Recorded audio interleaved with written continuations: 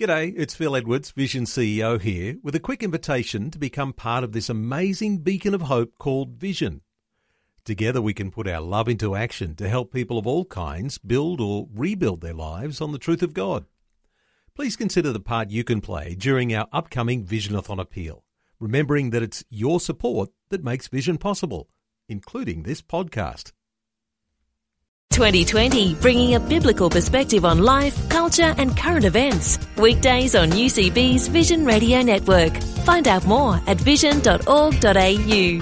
We're going to talk through the controversial issue of climate change, and you might like to share your perspectives. What are your concerns about the climate change debate?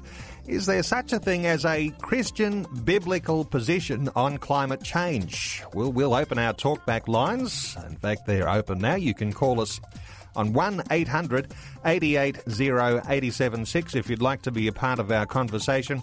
Our special guest through the hour and fielding some calls, Dr. Mick Pope, meteorologist, and he is the Ethos Environment Coordinator. Now, Ethos is the Evangelical Alliance Centre for Christianity and Society, and Ethos is like a network of Christian thinkers and activists who are drawn together in a series of standing think tanks. Mick Pope, he's our guest. He has degrees in mathematics, in physics, in meteorology and theology, and including a PhD from Monash University in tropical meteorology. Let's meet our guest. Hello, Mick. Welcome to 2020. Good afternoon, Neil. Lovely to be on your program. Mick, it is good to have your input into this conversation today. Tell me about your role with Ethos, because you're sort of heading up the environment side of the way that Ethos thinks about the issues that we're facing in society and globally today. What does it mean to be the Ethos Environment Coordinator? Well, in terms of the various think tanks, we coordinate groups of people who get together and share ideas. A number of years ago, we had Michael Northcote, who's a Christian ethicist who deals particularly in environmental issues and climate change, and we ran a conference. We also contribute to a program called Hope for Creation, which is a once-a-year day of prayer, as well as information on the website and advocacy and so on and so forth that deals with the issue of climate change, trying to inform Christians, trying to get them thinking actively about what they might do, both on the political scene, on the personal scene. So I guess to summarise, my role is just to group together people who are passionate and who have ideas and expertise and see what falls out. Well, let's ask you about checking the pulse of Christians, the broader community, perhaps Christian leaders, people you're coming into contact to when you're when you're speaking at various engagements. Is there a feeling about the climate change issue that's coming from Christians that is really one way or the other? Are people's concerns about climate change? I mean, is this real? Is this not real? Is it emotively driven? Are there facts here on both sides? If we were checking the pulse of Christians who engage in this side of the controversy of climate change, what are your thoughts on where people stand? When I get invited to give a presentation at a church or a community group or to like an advocacy organisation, you generally find that most people are on board and their concerns cover a number of fronts. There's generally an acceptance of the science. There's a concern about the political front, and that will vary depending on who you speak to. So on one hand, people might be concerned about the inaction from the present government, the seeming apathy, and then on the other, you've got the concern that those who seem to speak most loudly about climate change, for example, the Greens, hold some positions that are manifestly unchristian, at least to some people's way of thinking. There's concerns on issues of justice, because what we find is that the people who are currently suffering the most from climate change contribute the least to the problem. So there's a suite of issues that I meet from day to day. People have justice concerns, theological concerns. They can see the science for themselves. The basics of the science are fairly easy to grasp. So there's those level of concerns. I do, from time to time, interact with people who are less than convinced, but from my own experience, and maybe that's somewhat shaped by where I get to speak, that's been largely in the minority. Sometimes, I guess, people who are against what you say, do they get angry? Are they driven by the idea that this is, as some have said, the biggest hoax on society, a whole bunch of conspiracy theories about world domination, those sorts of things? Those are the type of controversies that sometimes come up in an angry response to having a Christian position on climate change? Climate change is an issue that invokes strong emotions because people can see very clearly and very quickly that it's not just a scientific issue. And it's not just a technological issue, as if you can put a simple Band-Aid over things, but it's an issue of justice, and it's an issue of politics, and it really does address the way in which we live our lives. So people can see. I remember Andrew Bolt, for example, writing in a blog post once, and he's a reasonably conservative commentator. I don't know if he's a Christian or not, but saying that the Greens didn't want him to eat meat, and therefore he didn't believe in climate change, because one of the things that's said is that cows and sheep produce a fair amount of methane, which of course is a greenhouse gas and makes some contribution to global warming. So there are certainly very visceral reactions on both sides. People who see Tuvalu Islanders in the Pacific, who are our Christians, brothers and sisters, their lifestyle and their very livelihoods, and the islands disappearing beneath the waves. So there's that strong, visceral justice issue. And then on the other side, it's, what are people telling me how I should live my life, and reacting against that, perhaps more than saying, well, the obvious signs are there. It draws very strong reactions, I think. Well, we're going to get into taking sides and talking about the issue of climate change through the hour, and I want to invite our listeners to be a part of our conversation. Our talkback line is open. We may get a lot of calls through the hour. We'll get as many to air as we can. You might like to talk to us about what your concerns are about climate change. Even your assessments of the debate and how the debate goes on. Is there such a thing as a Christian biblical position on climate change? Well, our talkback line is open, 1-800 880 876. And before we even really get into things, let's just take a call now. We have Doug from Glen Innes in New South Wales. Hello, Doug. Welcome to 2020. G'day. Doug, we're talking through the issues and haven't really got into the meaty bits yet, but what are your thoughts on what we're talking about? How should Christians respond to global warming or any other major issue for that matter? I should probably start out with my position, and that is global warming, I believe is happening, is occurring, but the evidence that carbon is responsible for it, I don't think that evidence has been shown yet. Let's hear from Mick then on this particular point, because Mick, you said some of the science is actually not really that hard to grasp with this issue of carbon. Addressing what Doug's concern is here, what are your thoughts? Well, Tyndale over 150 years ago was giving public demonstrations of how if you have a tube full of just ordinary atmospheric gas and you add carbon dioxide to it, how it extinguishes the heat that comes from a flame. So the science that there are certain gases that absorb and re-emit heat is pretty well established. It's, no coincidence that temperatures start to rise at the beginning of the Industrial Revolution when lots of coal is being burned to drive steam engines and so on and so forth. And there's a pretty good match between the trend in carbon emissions, both in terms of carbon dioxide and methane, and temperature increases. One of the other issues is that when you start looking at other potential causes, you find that they fall short. So, for example, temperatures the past 3 decades have been the warmest on record. In fact, I have a press report in front of me from NASA that says that the Earth just experienced the warmest 6-month stretch ever recorded.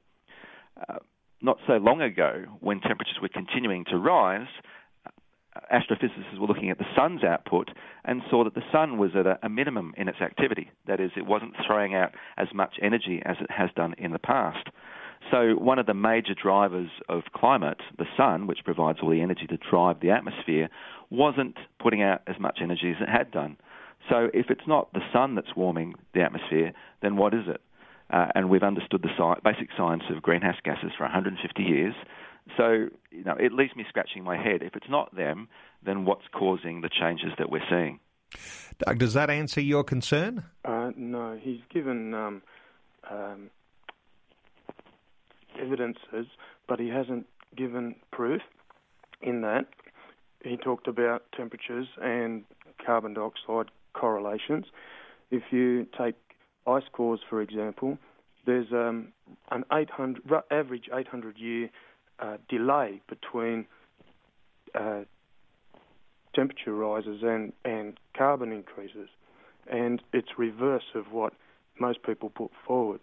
The temperatures rise before the carbon goes up, so, and on average 800 years. So that tells me that it's not the carbon. Mick, what are your thoughts? Is there doubt about some of the evidences that scientists bring about climate change? I think what Doug's pointed out very helpfully is the difference between what's happened in the past and what's happened now. If we think about the different ways in which carbon dioxide can make it into the atmosphere, you can either burn fossil fuels and dump it, and then you'll see the temperatures rise pretty much in sync. You can have extended periods of supermassive volcanic activity. That has also happened, and so you see a direct relationship. Or what you can do is what's happened in the past is change certain parameters about the Earth's orbit around the Sun. So you might be familiar with the fact that we have two lines that run at about 23.5 degrees north and south. They're called the Tropics of Capricorn and the Tropic of Cancer. And that is reflected in the fact that the Earth's axis of rotation is tilted by about 23.5 degrees. Now, scientists have worked out that that wobbles over a long period of time, and that wobble changes the balance of where sunshine shines on the Earth.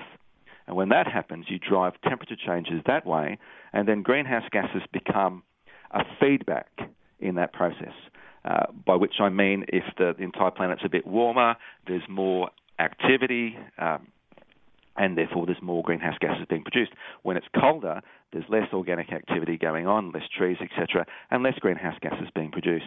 So sometimes greenhouse gases are the primary driver, and sometimes they're the feedback. If I give you a simple analogy just to build it up, if I have an electric guitar, the driver of what comes out of the amplifier is me strumming the strings. If I stick that in front of the amplifier, then I will get a feedback, which is the sound out of the amplifier vibrating the strings, and you get that whining noise that some rock guitarists like to hear. So sometimes greenhouse gases force the climate. They're the primary thing that's turning the heat up. Other times there are feedback that happen as a result of the warming. So what I'm saying is that Doug's right. When you look at ice cores, sometimes you see the greenhouse gases lagging the temperature. But we are burning fossil fuels. They are absorbing heat. That is causing the temperature to rise. So what's happening in the present is different to what's happened in the past. Doug from Glen Innes in New South Wales. Doug, thanks so much for being part of 2020 today.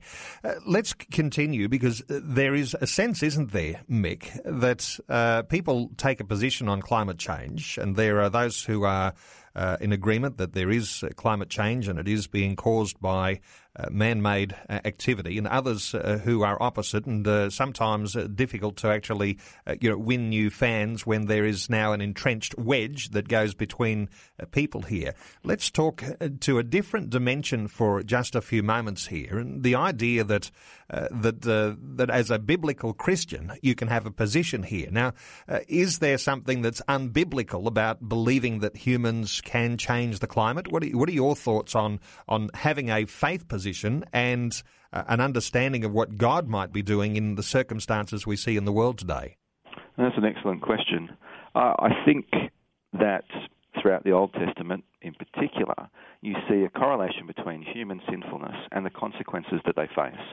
It's something that Paul makes very clear in Romans chapter 1. And he says that sin is a result of idolatry. That we worship creatures rather than the Creator, and God gives us over to sin, and therefore its consequences. So if you worship wealth, for example, and you decide that you want to build a whole bunch of things, and you consume a lot of natural resources doing that at the exclusion of the poor, and you produce a lot of greenhouse gases, well, what's the natural consequence of that? It is that temperatures will warm and everybody suffers. So you can see that very process as God giving us over to the consequences of the idolatry of worshipping mammon, which is what I think that we see rather clearly, that now that we're very much aware of the fact that we're changing the planet, continuing to push in the same direction is like shaking your fist at God. So I think there's a fairly clear relationship that God gives us over to the consequences of our sins so that we might turn back to him. And I think part of that turning back to him is repenting of the lifestyles that we lead and produce the greenhouse gases that makes everybody suffer, including those who aren't directly responsible for those emissions. Let's talk just briefly about the sins that might be going on. We're talking about sins here of greed, where we hear of industry and of corporations that are using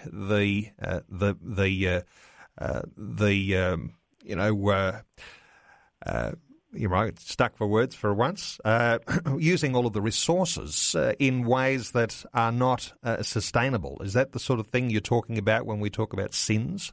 I think that's a good part of it. I mean, you've only to switch on television at any particular day, and a good deal of the advertising is designed to stimulate within us needs that we don't otherwise have. So you need this new product, you need a new car regularly. Oh, I just bought a Jeep, and it's this wonderful life-transforming decision that I've made and a purchase when at the end of the day it's just a car. Now, I'm not directly targeting them or any one particular brand, but all I'm saying is that Western consumer culture breeds within us a constant desire for more and more, a constant dissatisfaction with who we are, what we look like, and our status in life. If you go back several generations, you're looking at before advertising became a big thing. This is kind of pre and during the war. People made do. People were happy with what they had. Now, I'm not suggesting for 1 minute that we want to go back to a way of living where people universally lived in poverty or that we have to live with rations, etc. But just that the whole consumption machine is consuming the planet at a greater and greater rate. And if you look at the whole process end to end, generally what happens these days is that we either mine the resources here and ship them elsewhere for manufacture, or resources are mined in third world countries with very poor environmental laws and very poor labour laws, and we buy back very cheap products. But those products come at a price, both environmental but also in terms of the lives of the people who produce them. So in advocating for dealing with climate change, I never ever separate human rights and justice issues from just looking after the planet in some abstract way, because our fates are tied together. So, yeah, I think that the whole consumerist attitude, which Christians have normally preached against, is one of the principal drivers. In fact, and then I'll shut up in a second, there was an IPCC report, the Intergovernmental Panel on Climate Change, earlier this year, and they were looking at the major drivers of increase in the burning of fossil fuels. And there's two major factors. One is population growth, because if you have more people, you need to feed them. And the other is increase in prosperity. Now, what they found was that the population contribution has been flat pretty much for the past 3 decades. So the major driver of greenhouse gas production in the industrialized world is an increase in prosperity. And we know that an increase in prosperity doesn't make us any happier. So where's the whole system going to end up? And I think you can mount a solid Christian critique of that. Okay, and so we're talking about exploiting the environment to fulfill those needs and those wants. When we talk about the idea of nothing unbiblical about believing that humans can change the climate, there is a sense, isn't there, that humans can change the climate for bad, or humans could change the climate for good. And I guess this is where you're taking a Christian position is going to be an important one. We'll come back and we'll talk some more in just a few moments. Dr. Mick Pope, meteorologist, is our guest. He is the Ethos Environment Coordinator. Ethos is the Evangelical Alliance Centre for Christianity and Society. You can contribute to our conversation. Our talkback line is open. We're talking climate change. What are your concerns about the climate change debate? And is there such a thing as a Christian biblical position on climate change? You can call us 1-800-880-876. Our talkback line is open, 1-800-880-876. It's Neil with you on 2020. We are talking through the controversial topic of climate change and exploring whether there is a Christian biblical position on climate change. Our special guest, Dr. Mick Pope, who's a meteorologist, is the Ethos Environment Coordinator. Ethos is the Evangelical Alliance Centre for Christianity and Society. You can be a part of our conversation. Our talkback line is open, 1-800-880-876. Let's take another call, Mick. Let's hear from Elle in Queensland. Hello, Elle. Welcome to 2020. It's Val, actually. Oh, Val. Okay, thank you very much. Val, Val, what are your thoughts? Well, I believe we are supposed to be good stewards of creation. That was a command given by God to look after the creation. But there's also a spiritual aspect. It seems to be a relationship between the spiritual state of man and the physical state of creation. When man fell, creation fell. And again, in the judgment of the flood, there was a change in the environment. And the Bible tells us that the whole creation is groaning, waiting for the manifestation of the sons of God, because it too will be set free. And we see in the transformation videos, if you've ever watched those, that when a community had revival, it was reflected in the environment around about it, that the crops prospered and everything changed. The rivers changed, the fish come back in the streams. And so there seems to be this relationship between the spiritual state of man and the physical state of creation. It's many years ago now that I saw those transformation videos, and they were quite an astounding situation, seeing that transformation happen. Let's hear from Mick. Can I just say? Yep, sure. Yep, quickly. That we need to guard against moral pollution. That moral pollution will have as big an effect as all the other pollution, and that is something as Christians we can do. Let's hear from Mick. Mick, is there a correlation between the spiritual state of man and the environment? I just want to say, sorry, I've cut you off. God bless you, Val. Romans 8 is one of my favourite passages in the Bible.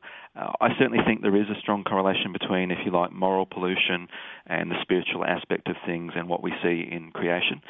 As I was saying earlier, Romans 1 makes it very clear that when we idolise money or wealth or sex, that warps the way in which we relate to the things that we should be relating to rightly. So if you view a lot of pornography, it distorts your sexual relationships, your relationships with members of the other sex.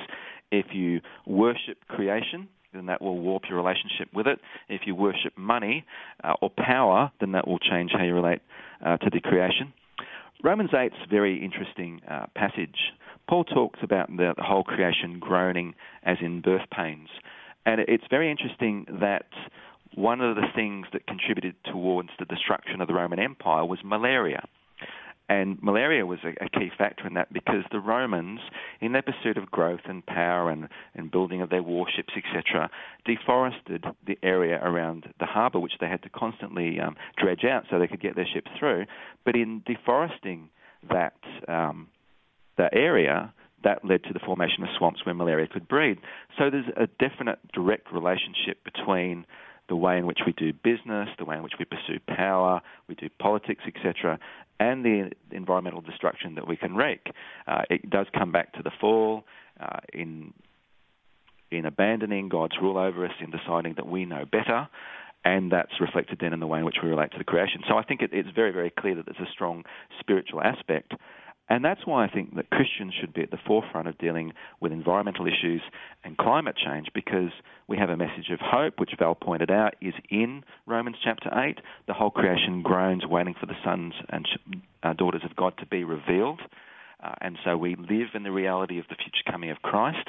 And in an age where news of climate change is in the media quite a bit and people can get very depressed about the state of things and where we're headed, it's Christians and Christians alone who can offer this message of hope.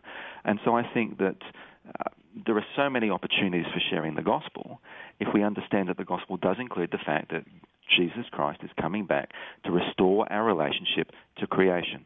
So that was wonderful, Val. I've not seen the transformation videos myself, but I must look those up. Val, thank you so much for being part of 2020 today. Let's continue to take some calls. Janice is in WA. Hello, Janice. Welcome to 2020. Yes, welcome. And our sister here has just stolen my answer. Oh, right, okay.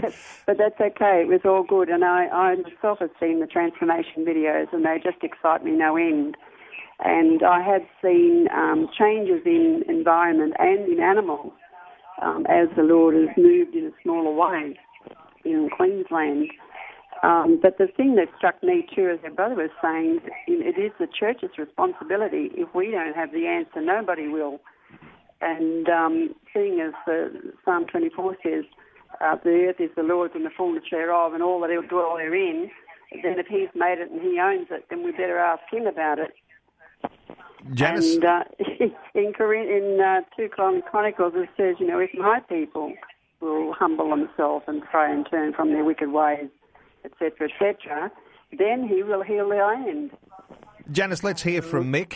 Mick, if the church doesn't have the answer, who will? Does the church have a loud enough voice, and is the church strong enough to be able to make a stand and have a clear, concise way of putting a position on this topic of climate change? The environmental movement's been going for some time now, arguably since the 60s or the 70s, and as I said earlier, when you look at environmental issues, whether or not it's too much land clearing, whether or not it's greenhouse gases, whether or not it's the fact that we've polluted our waters with too much fertiliser, or we're extinguishing species that God's made and reflect his creative genius, the environmental movement hasn't gained a great deal of traction. And what they're finding now is that it's a spiritual problem, as a couple of callers have reflected. Now, Christians are in the business of spiritual issues, aren't they? Because we worship God who is spirit, but we're also in the business of calling people to repent. And it comes back to what I was saying earlier about the direct connection between a sinful, idolatrous lifestyle, which, let's face it, we can all fall into. Even Christians can fall over these things, that if we call people to repent about these things, that will go a heck of a long way to solving the problems. One thing I must say, though, and it's a bitter pill to swallow, but I actually think that Christians need to be thankful for non-Christian environmentalists, because too often the church has not been playing its proper God-given role at the front of this issue, and they have. And I think it's an issue of, sometimes when the church falls down, God will raise someone else up. If you can speak through a donkey to a false prophet, he can use the environmental movement to speak back to the church and say, we need you. And that's what they're doing now. We need the church. I have an article in front of me. There was a conference recently at the Vatican, and you've got economists and ecologists, etc., all getting together and looking to the Vatican to provide moral leadership. And so the church needs to do that. Now, it's happening in small pockets. And I note that Pope Francis is very much on side in terms of ecological issues and directly relating that to the welfare of human beings. I think the broader church needs to do that as well. It's time we stood up and made ourselves heard. It's happening in small bits and pieces, but I think we're being looked to by the non-Christian environmental community to have a presence, to have a voice, and when we do it, people see that the gospel has relevancy and they respond. What I can hear you saying, Mick, is that the church needs to have a strong environmental position on more than, I shouldn't just say just climate change, because it is the big issue, but there are many more environmental issues than the climate change debate. You're saying the church needs to be strong in all of those areas. I believe that that's the case, and because it boils down to, as a couple of speakers have pointed out, the responsibility given to human beings in Genesis chapter 1 to look and after and tend for God's creation. And we've got that wrong in so many ways. It's not just climate change. That will, I guess, dominate a whole bunch of other things, but there's overfishing, so we're exhausting our fish stocks. So what are people going to eat? We're destroying species and clearing land at great rates, polluting the atmosphere with all sorts of pollutants. We nearly lost the ozone layer, and Australians live right near this thing. We nipped that one in the bud. So, there's a whole family of issues. In fact, some scientists now talk about something called the Anthropocene, which is to say that human beings are the dominant force on the planet. Now, of course, from a theological perspective, we know that God is the dominant force on the planet. But as I said earlier, as human beings pursue idolatrous lifestyles, God will give us over to the consequences of that. And therefore, as a direct result, we live in the light of the Anthropocene. But at the same time, of course, we live in the light of the Christocene. Christ has come and shown us that a new creation is coming. So let's get on with the business of living as if that were going to be the case. Thank you to Janice from WA for your input today. Our talkback line is open. You can call us and be a part of our climate change discussion. 1-800 88 0876 is our number. What are your concerns about the climate change debate? Is there such a thing as a Christian biblical position on climate change? You can call us on 1-800 88 0876 and be part of our conversation. We'll be back with more. Our guest is Dr. Mick Pope, meteorologist, and he's the Ethos Environment Viewpoint Coordinator. We'll talk some more in just a short while. It's Neil Johnson with you on this Tuesday edition of 2020, talking through the issue of climate change and asking the question, is there such a thing as a Christian biblical position when it comes to this controversial climate change debate? Our special guest this hour is Dr. Mick Pope, meteorologist, and Mick has degrees in mathematics, in physics, in meteorology and theology, and including a PhD from Monash University in tropical meteorology. We're talking about climate change today, and your opportunity to be a part of that conversation, 1-800 880 876 is our number. Mick, let's continue to take some calls. Fred is from the Gold Coast. Hello, Fred. Welcome back to 2020. Thank you, Neil. Good morning to you, and good morning, Nick. Morning. I was sitting listening to your conversation, and a scripture just popped into my head, Genesis 8:22, where it says, "As long as the earth endures, seed time and harvest, cold and heat, summer and winter, day and night shall not cease." Where does that fit into your thinking about climate change? Because God is obviously in control, because he said that as long as those things continue, it shall not cease. Mick, your thoughts? That's an excellent question. When you look at the flood and you compare that to the creation account in Genesis chapter 1, you see, in essence, in the biblical flood, an undoing of creation itself.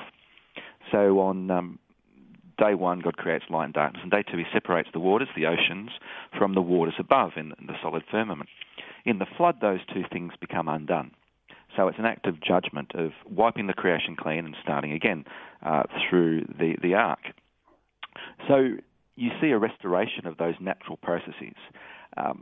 That doesn't mean, I don't think, that human beings can't profoundly disturb those things by their actions. Again, another ultimately act of divine judgment. So the flood promises that God will never destroy the earth in its entirety again as an act of judgment, but I don't think it excludes that human beings, through their sinfulness, can't provoke God again to say, hey guys, you're doing the wrong thing, and I'm going to let you suffer the consequences of this. To give you a comparison, if you believe in a literal physical flood, the entire earth was covered. If we melt all the ice sheets that exist on the planet, sea level will rise by 70 metres.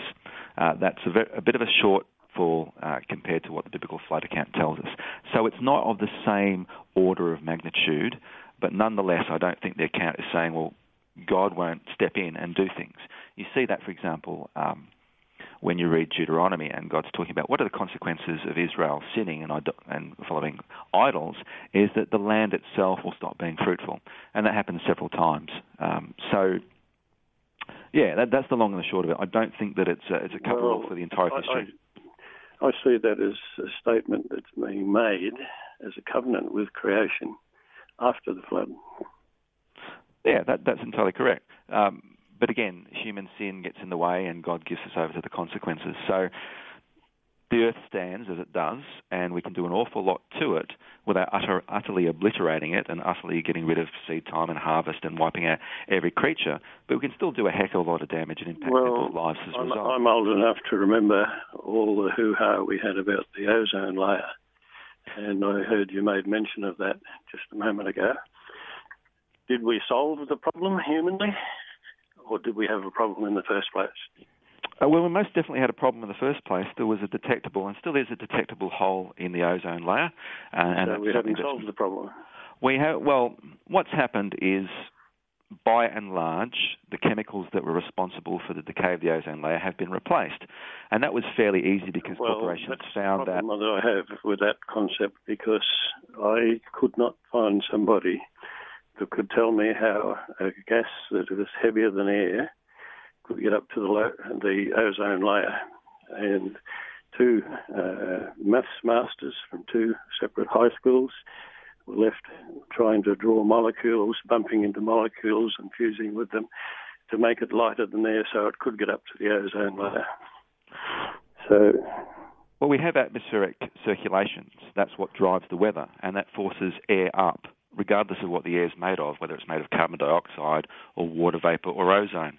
So there are well-known circulations of these chemicals, these CFCs, etc., and they accumulate in, look, I'm no ozone expert, but they accumulate in clouds over the polar areas during winter, and various chemical reactions occur, and ozone gets broken down. So, look, again, I'm not the best person to speak to.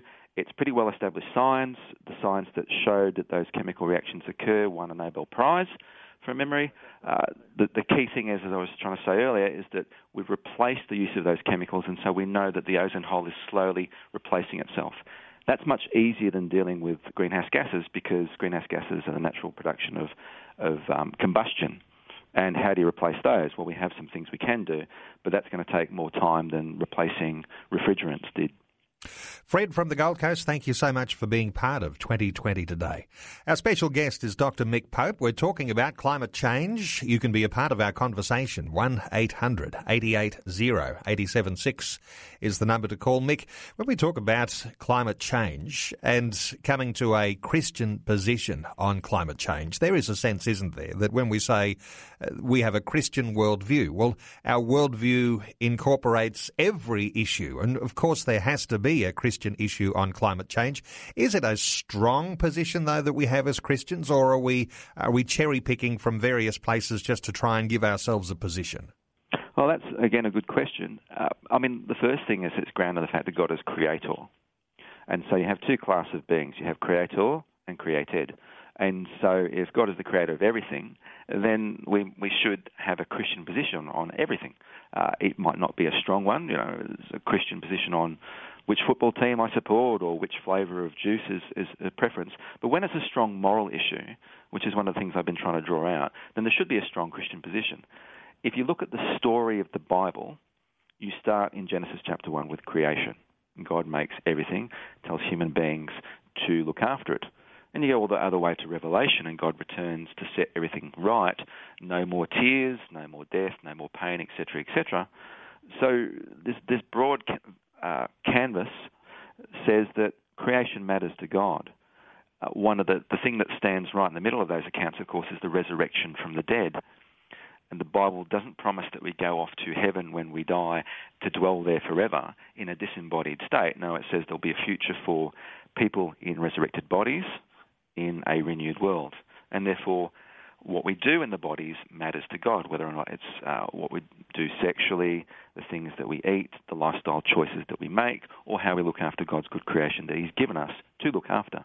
So I think you can't just cherry pick, because of course Jesus Himself didn't say, "Blessed are the tree planters," but Colossians 1 tells us that everything was made through Christ and for Christ, and everything is being reconciled through Christ.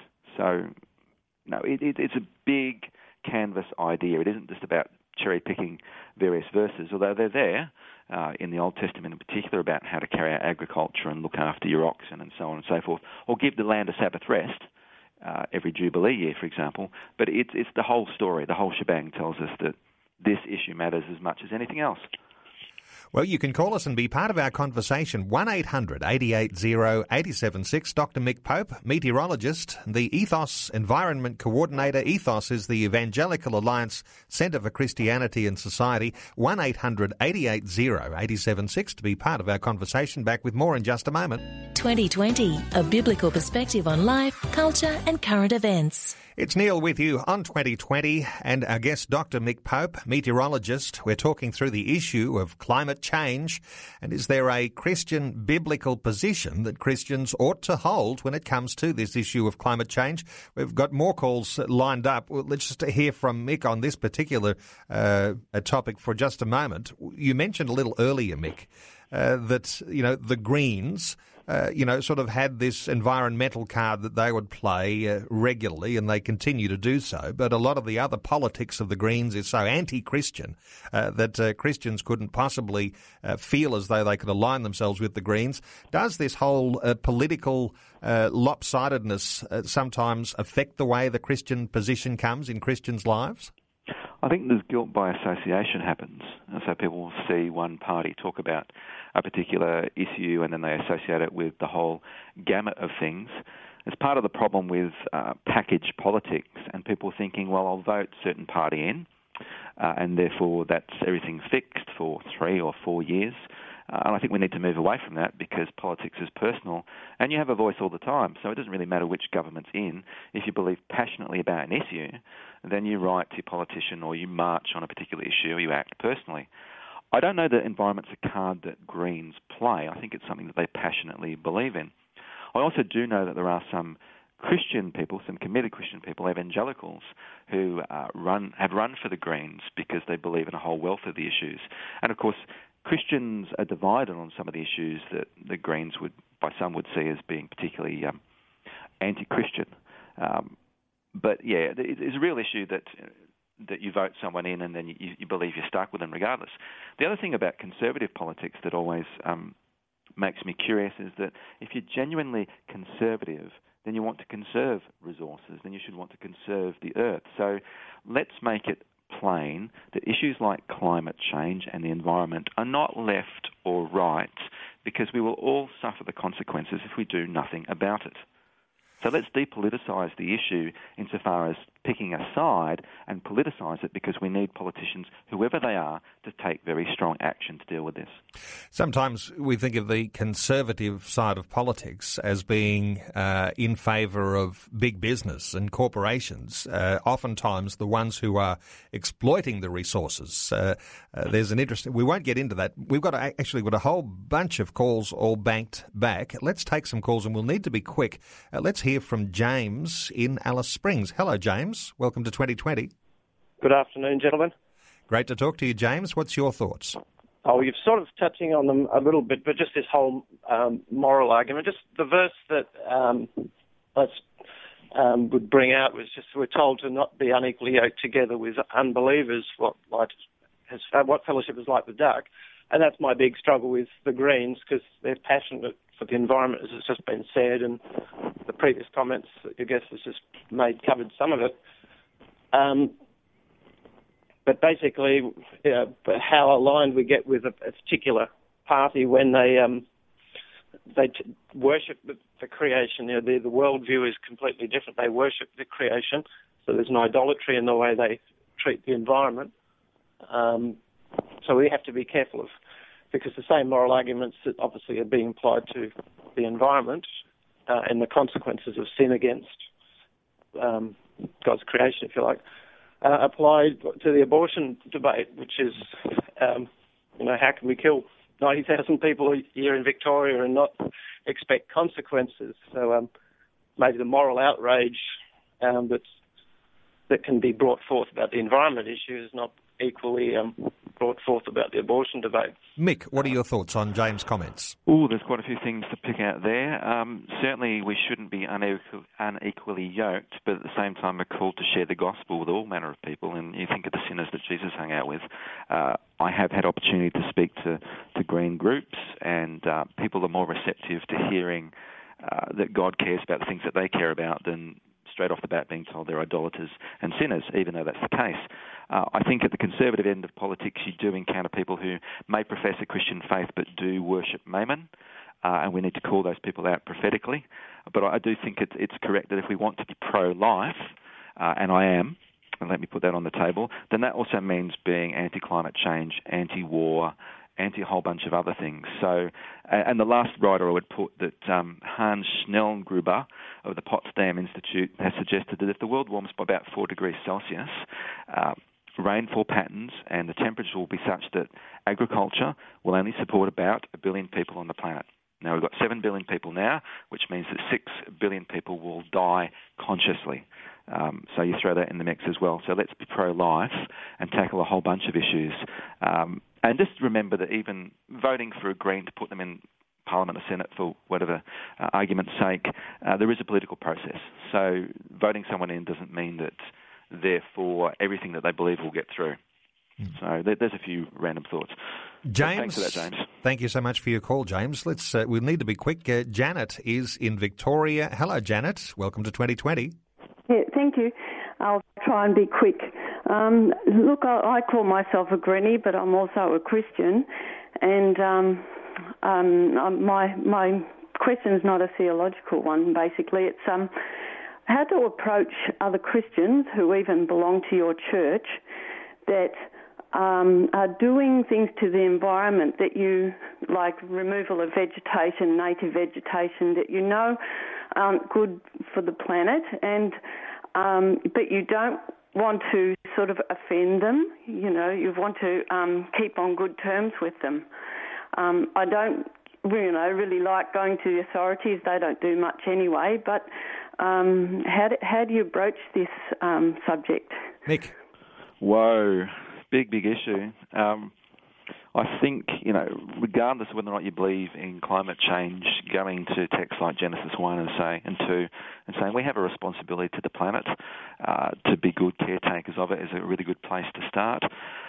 If you've got a good friendship with someone, then it should be robust enough to survive these sorts of differences. And I do have differences, all sorts of differences with fellow Christians, and our relationship survives because of it.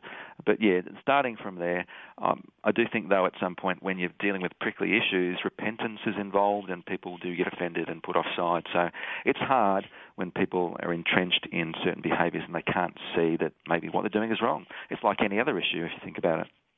And Janet, I would say be very gentle if you approach your friends in your local church. Janet from Victoria, thank you so much for being part of 2020. John is in Sydney. John, welcome along to 2020. Thank you very much. Yeah, I just want to make a comment. I'll be up front. I don't believe in climate change as such. And it could well be up and down, but I don't think it's a drama. My point is that when I was reading C.S. Lewis, the Screw Tapes, and C.S. Lewis made a comment about what you need. What the enemy needs is something to divert it, like a good war or something like that. And since him, we've had the problem about the Cold War. Everyone was worried about that. Then we're going to have the Ice Age. The 70s, we're going to run out of fuel. Well, that happens. We won't have to worry about the carbon problem. And my favourite verse of the Bible is 3:16. For God so loved the world that he gave his one and only Son, that whoever believes in him shall not perish but have eternal life. John, great to hear from you. Let's just quickly hear from Mick. Diversions. Sometimes these divert us from the real issues of Christianity. Well, the Screw Tape Letters is one of my favourite books, and what John's referring to is what he calls in the book Christianity and feminism, Christianity and environmentalism, Christianity and pacifism. I actually think that caring for the world is a fundamental part of the gospel. It's Christian discipleship. As I said earlier, that God is creator and God is redeemer of all that he's made. Romans chapter 8, when we have our exodus, when we get our resurrection bodies, the whole creation will stop its groaning because we'll be running it properly. So I don't think it's a diversion at all. Just quickly, it was one popular article in the 70s that talked about ice ages. We've never expected that an ice age was imminent. That's a myth. We are slowly approaching peak oil if we haven't already passed it, which is why in North America they're looking at digging up Canada for shale oil. So we're going after oil that's increasingly more difficult to get at. So, and we've got enough coal for the next 500 years to totally destroy the planet. So I don't think that a peak in fossil fuels is an issue. Mick, I'm going to have to cut across as time has run out. I want to point people, I would just thank you so much to John from Sydney, but point people to the website at www.ethos.org.au. You'll be able to read some more of what Dr. Mick Pope has talked about. He's the Ethos Environment Coordinator. Mick, it's just been great having you on 2020 today. Let's do this again another day. Thanks so much for being with us. It's been my pleasure, and I'd love to come back. Thank you so much. And thank you so much. There's this program you love, but you just can't remember what time it's on. Easy. Download a program guide from our website.